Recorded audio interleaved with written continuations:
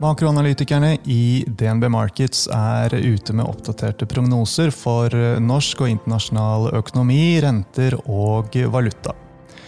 I den anledning har vi laget en serie på 4 episoder av podcasten Utbytte, som tar for seg de viktigste anslagene vi legger frem, og hvorfor. I denne episoden skal det handle om norske kroner og lange renter.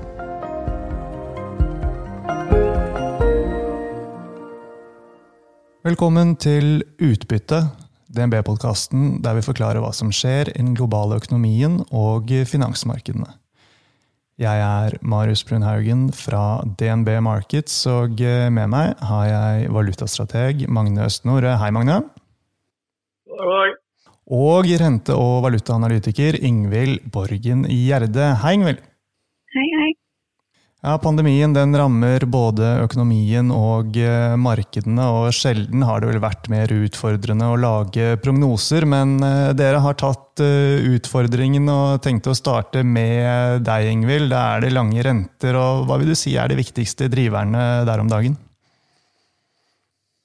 Det et litt vanskelig spørsmål, for det mange ulike faktorer som påvirker lange renter akkurat nå, men jeg vil si at hvis det en ting som aller viktigst, så det vekstutsiktene for global økonomi. Det påvirker de lange rentene sikkert via mange kanaler, men hovedsakelig via 2 kanaler.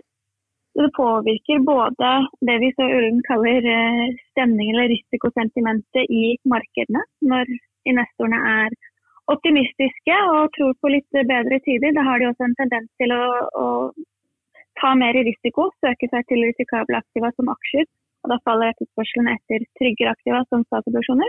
Og motsatt, når det pessimismen og frykten som råder, man frykter global resesjon og at ting skal gå ordentlig dårlig, da søker man seg til det tryggeste som og det typisk amerikanske og tyske statsobligasjoner. Og når etterspørselen etter de stiger, så faller jo også da rentene. Men vekstutsiktene for global økonomi de påvirker selvfølgelig også de lange rentene via forventninger til korte renter. Og jeg vil si at hovedgrunnen til at 10-års statsrenter i USA, som på en måte benchmark-renta, som vi snakker om når vi snakker om lange renter, som styrende for rentene også her hjemme i Norge, den har jo falt med 1,3 prosentpoeng så langt i år.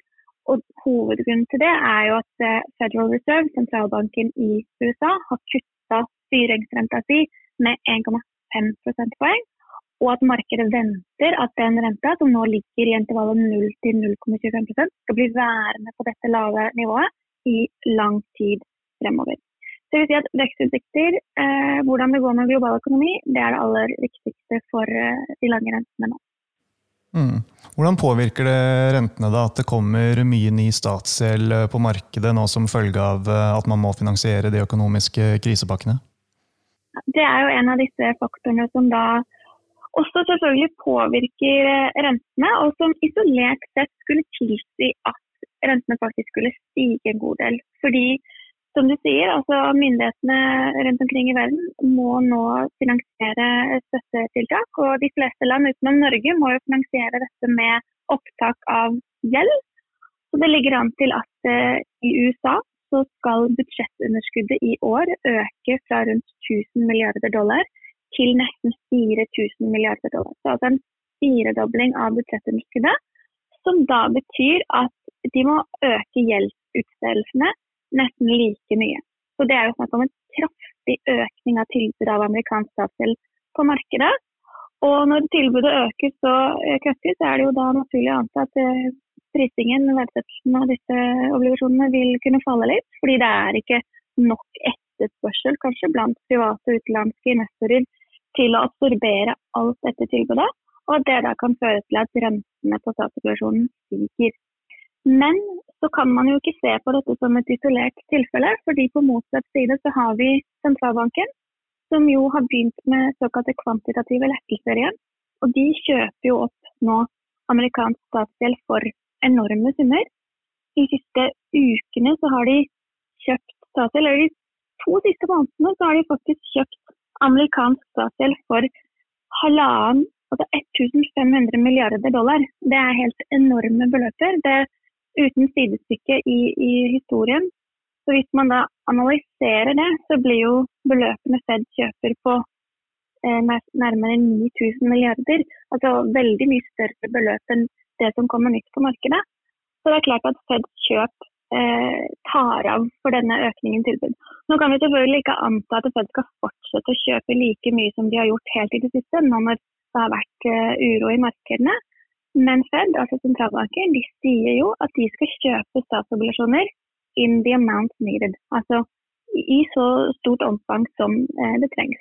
Og de sier jo selvfølgelig ikke at de skal bidra til å holde lånekostnadene eller finansieringskostnadene til staten nede, men vi tror at Fed ikke kommer til å tillate at de lange rentene stiger mye som følge av mye ny hjelp på markedet.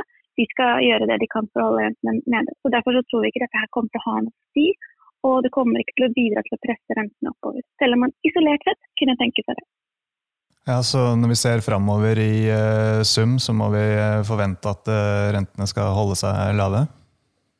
Ja, vi ser ikke så mange faktorer som skal trekke renten opp, rett og slett.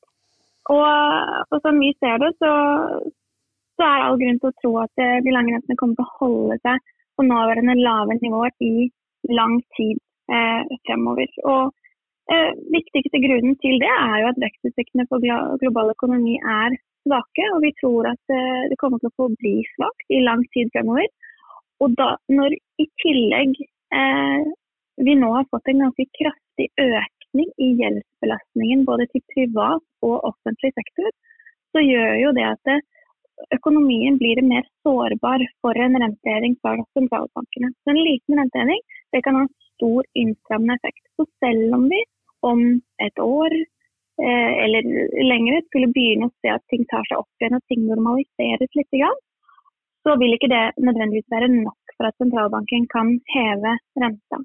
Og i tillegg så det jo også et aspekt her, det med at lave renter over tid, og kombinert med gjeldsopptak, det gjør jo noe med produktiviteten. Vi ser at aktiv eller kapital allokeres jo på en mindre effektiv måte når rentene så lave, og det i seg selv bidrar til at produktiviteten og den potensielle veksten i økonomien faller. Og det tror vi vil være en av effektene av denne koronakrisen.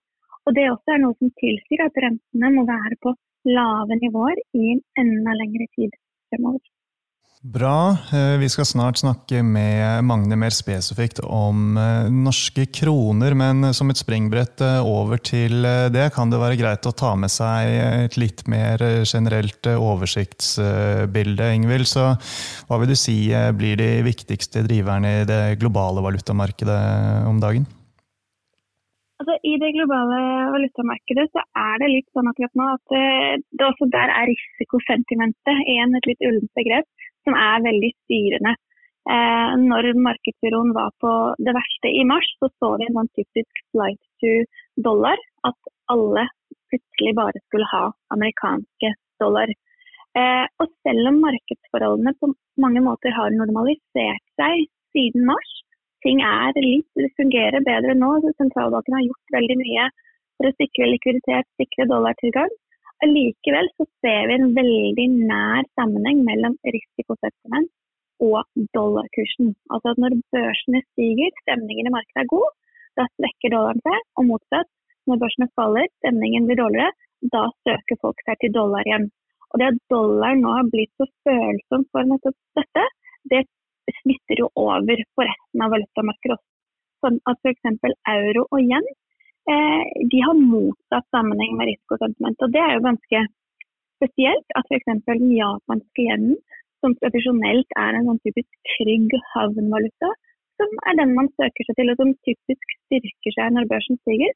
Nå det forholdet helt snudd på hodet, og den japanske yenen, den altså styrker seg mot dollar når børsene stiger og motsatt. Så litt mye å holde orden på der, altså, men risikosentiment veldig drivende for utviklingen med dollaren akkurat nå, og dermed for valutamarkedet for øvrig også. Ja, hva gjør det med utsikten og hva vi tror om dollaren fremover da? Vi har jo et syn om at vi tror ting kan være litt blir litt trøblete igjen fremover. Aksjestrateg Paul Harper mener at det en risiko for noen nye fall i aksjemarkedet, ettersom aksjemarkedet priset på veldig høye nivåer. Og vi tror at den uroen kan forplante seg både til rente- og valutamarkedet også, og at vi vil få se litt sånne safe haven flows som kan bidra til å styrke dollaren noe ytterligere på kort og mellomlang sikt. Så vi tror dollaren skal styrke seg litt til, for så at ting normaliserer seg når vi kommer inn i neste år mot slutten av året i år. Så vi ser euro-dollar på 1,12 om 12 måneder, og det sånn i tråd med snittet den har handlet på de siste 5 årene, men litt lavere euro-dollar den nærmeste tid.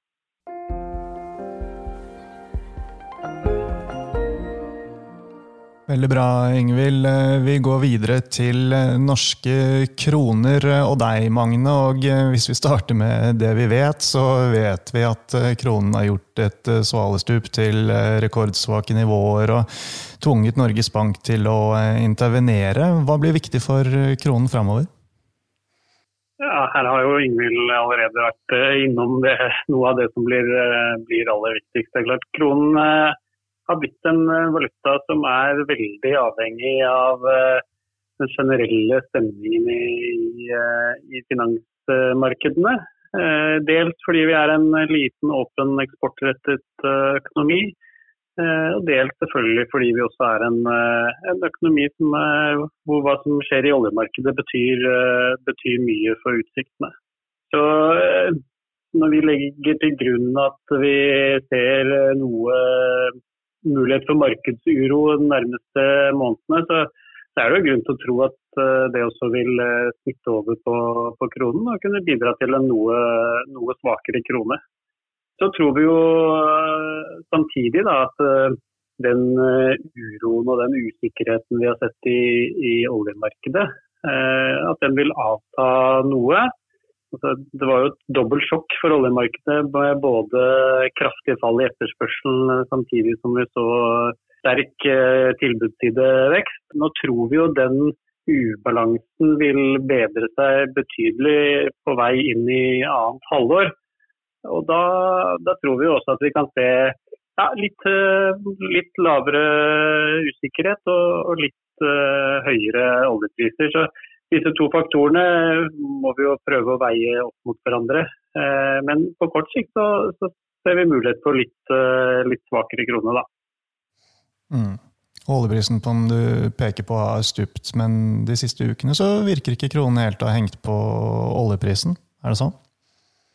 Ja, det henger nok litt sammen med at vi har sett, som Ingvild nevnte, ganske kraftig oppgang i aksjemarkedene og en bedring i risikosentimentet, samtidig som denne uroen har funnet sted i oljemarkedet. Da.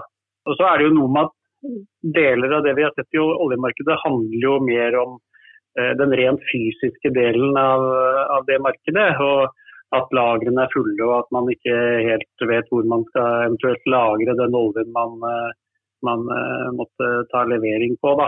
Så vi har jo sett mindre fall på med fremtidsprisene, altså futuresprisene på olje, nettopp fordi andre i tråd med oss også har sett at dette nok vil ordne seg noe i hvert fall, litt fremover i tid. Og dermed så tror jeg nok det rimelig å legge til grunn at sammenhengen mellom kroner og olje står seg sånn tålig, men at vi nå har hatt noe støy i det korte bildet. Disse kronesvekkelsene som vi så i mars var jo dramatiske. Vil vi kunne se noe lignende igjen? Det klart da, i mars så ble det sparket i gang en rekke, onde sirkler, hvor kronesvekkelsen bidro til at norske forvaltere måtte selge enda mer kroner, og som igjen bidro til lavere verdi på utenlandsinvesteringer, og så hadde vi det gående, kan du si. Så det klart, ser vi kraftfulle fall i aksjemarkedene eller kredittmarkedene internasjonalt, så kan vi jo havne i de samme negative spiralene på nytt. Men nå tror jeg jo markedet vet, og Norges Bank vet at her må man passe på. blir det sånn at markedene ikke fungerer, så vil Norges Bank være tidligere på banen denne gangen, selv om terskelen høy for å intervenere. Og dette vet jo markedet også, og dermed kan de ende opp med å gjøre jobben for sentralbanken. Så jeg vil nok sagt at sannsynligheten absolutt til stede, men litt lavere enn hva den var i mars. Norges Bank kjøper for over 2 milliarder kroner hver eneste dag. Hvor mye betyr det egentlig? Ja, det betyr, det vanskelig å sette helt eksplisitte tall på sånne ting, men det klart, det over 2 milliarder kroner hver eneste dag. Alle aktørene vet at dette skal handles. Det klart, det betyr noe for stemningen. Det lettere å handle med sentralbanken enn å handle mot sentralbanken. Så det blir en sånn slags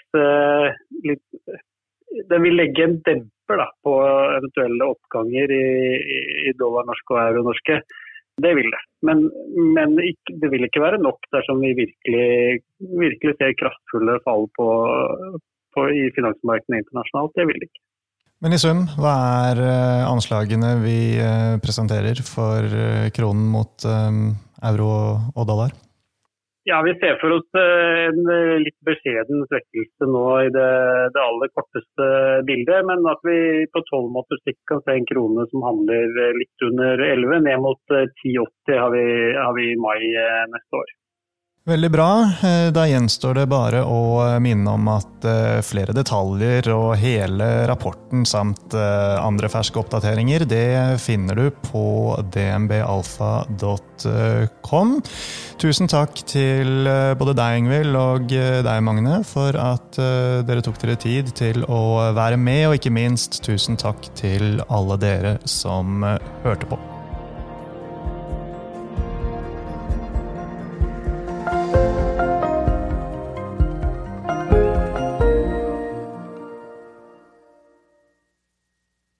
Denne podcasten og dets innhold skal anses som markedsføringsmateriell fra DNB og må ikke oppfattes som investeringsanbefaling eller som investeringsanalyse. Innholdet skal heller ikke anses for å være investeringsrådgivning tilpasset den enkelte kundes behov. Informasjonen som gis i podcasten kun ment som generell spareveiledning og ikke ment å utgjøre juridisk, finansiell, kommersiell, skattemessig eller regnskapsmessig rådgivning. Innholdet i sendingen ikke gjennomgått eller godkjent av DNB Markets avdeling for analyse. Alle uttalelser reflekterer DNBs vurderinger på tidspunktet for den aktuelle sendingen, og kan i etterkant endres uten nærmere beskjed. DNB ikke ansvarlig for hvordan informasjon i podcasten benyttes eller tolkes. Informasjonen som henviser til historisk avkastning i finansielle instrumenter, en finansiell indeks eller prognoser gir ingen garanti for fremtidig avkastning. DNB gjør oppmerksom på at enhver investering i et finansielt instrument forbundet med risiko for økonomisk tap. Finansielle instrumenter kan både øke og minske verdi, slik at avkastning kan bli negativ som følge av kursfall. DNB tar intet ansvar for direkte eller indirekte tap og kostnader som måtte oppstå ved bruk av den informasjon som gis i podcasten.